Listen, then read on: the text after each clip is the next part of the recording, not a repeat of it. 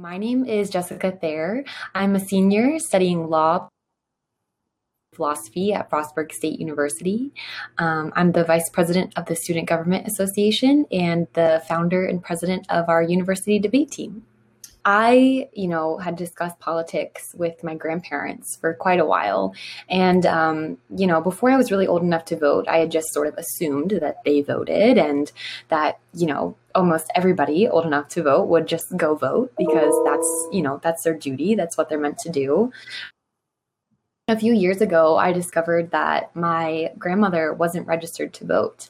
And it sort of just blew me away because the conversations that we would have about politics and the changes that she wishes to see, it would just stop at the discussion. It's not like any action would result out of that because she didn't go vote.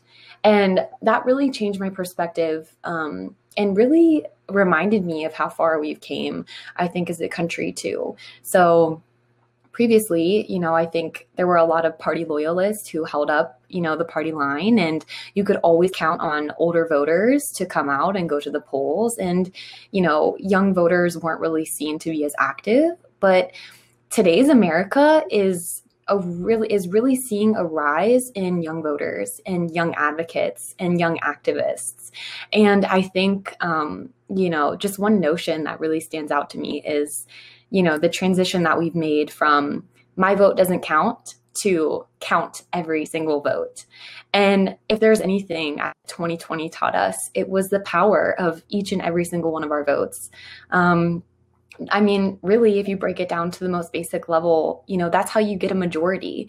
If enough people thought, oh, my vote doesn't matter, we would never get a majority. Nothing would ever get passed. It's people, I think, who tell you, oh, your vote doesn't matter, are probably just scared of your vote. And that is all the more reason to get out and go vote. So I am thrilled to see young people getting more active and engaged with politics because, they are the future. And, the sooner we can get involved and the sooner that we can share the concerns that are important to our communities and the goals that we have set for ourselves, the more people will hear us. And I think that it's a really, really awesome time for young Americans right now. And, we're bringing up issues that have needed to be addressed for so many years.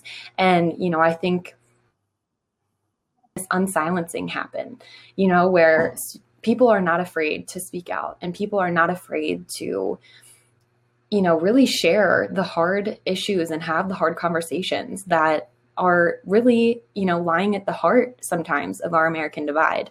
So I'm really thrilled to see that.